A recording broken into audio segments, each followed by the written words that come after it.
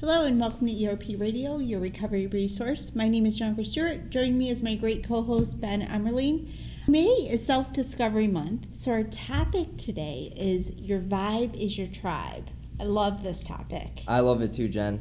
Yeah, because it's so true. We are who we surround ourselves with, right, Ben? Absolutely.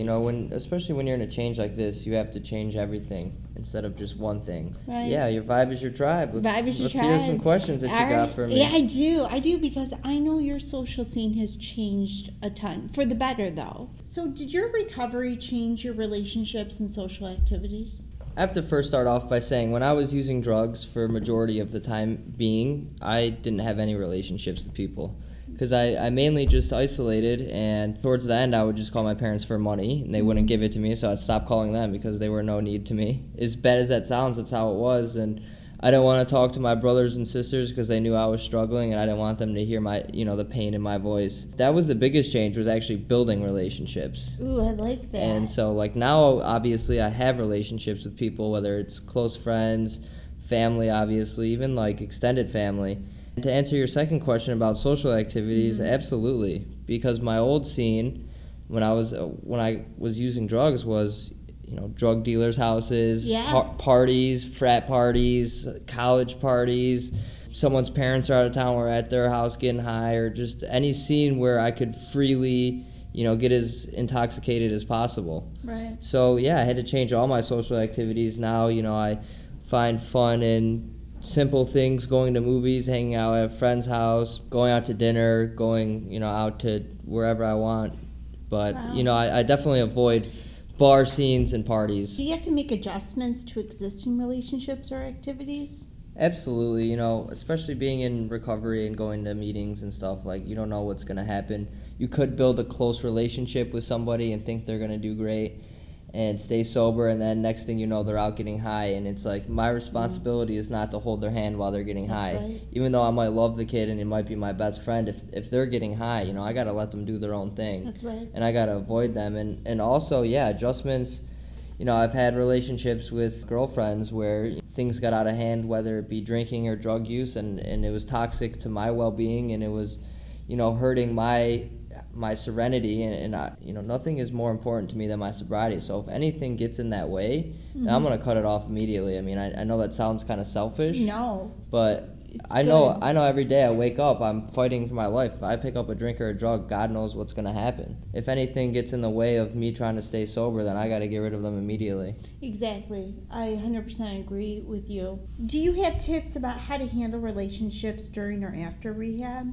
But when I got out of rehab, my family kind of were used to the old behaviors and old activities that I did, and they were so worried about me relapsing that it was almost like everybody was walking on eggshells around me. Yeah. And until one day I just told my mom, look, everything's going to be fine. Let me do what I'm doing and don't worry about me. Until that's what was a turning point in our relationship, where she finally, that was the first probably 10% of trust that I got, and it just bounced off from there. And how to handle other situations and relationships, if somebody's not supporting you, and you're not close to them, why bother trying to maintain this relationship? Right. Because they're clearly not out for your best interest. I know that's hard to do, but I had to get rid of tons of friends that I thought were really close friends, but when I got sober and they weren't there for me, and I'd still call them to hang out, and they would just want to get high. It's I don't have anything in common with these kids anymore. They just want to get stoned. And that was probably a blessing in disguise that those friendships dissolved. Well, all those kids are still doing the same thing, Exactly, So.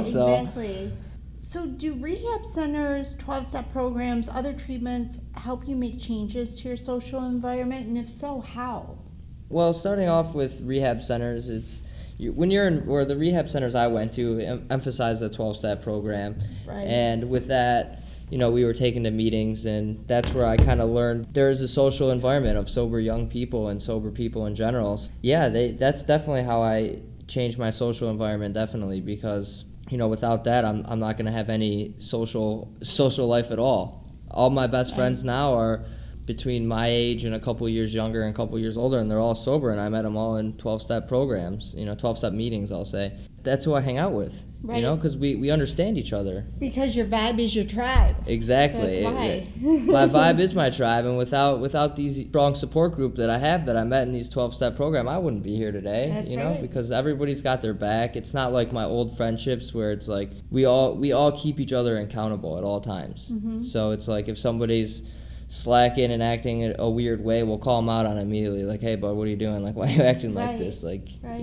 that's dangerous And to your still, health. it's nice to have people in your life that are more cheerleaders and that inspire you than people that are bad influence or drag you down. Well, you know? that's exactly what this 12-step programs they emphasize. Right.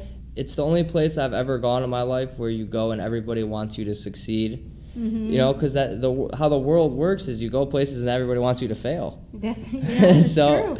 I mean, that's the dark truth of it. But in these programs, you go in and people are like, hey, do you need help with anything? Let me show you how I did it so maybe it can help Exactly. you. So. Exactly. And that's what we all need to really surround ourselves with, is those people that inspire you in life. Great. Well, thank you, Ben. And again, if you or a loved one is suffering from addiction, please don't hesitate and give us a call. We'll give you our phone number. It's 844-548-3407. Your phone call is completely confidential, and we have counselors on site 24/7. We thank you so much for listening in, and join us next week. And remember, your vibe is your tribe. Always.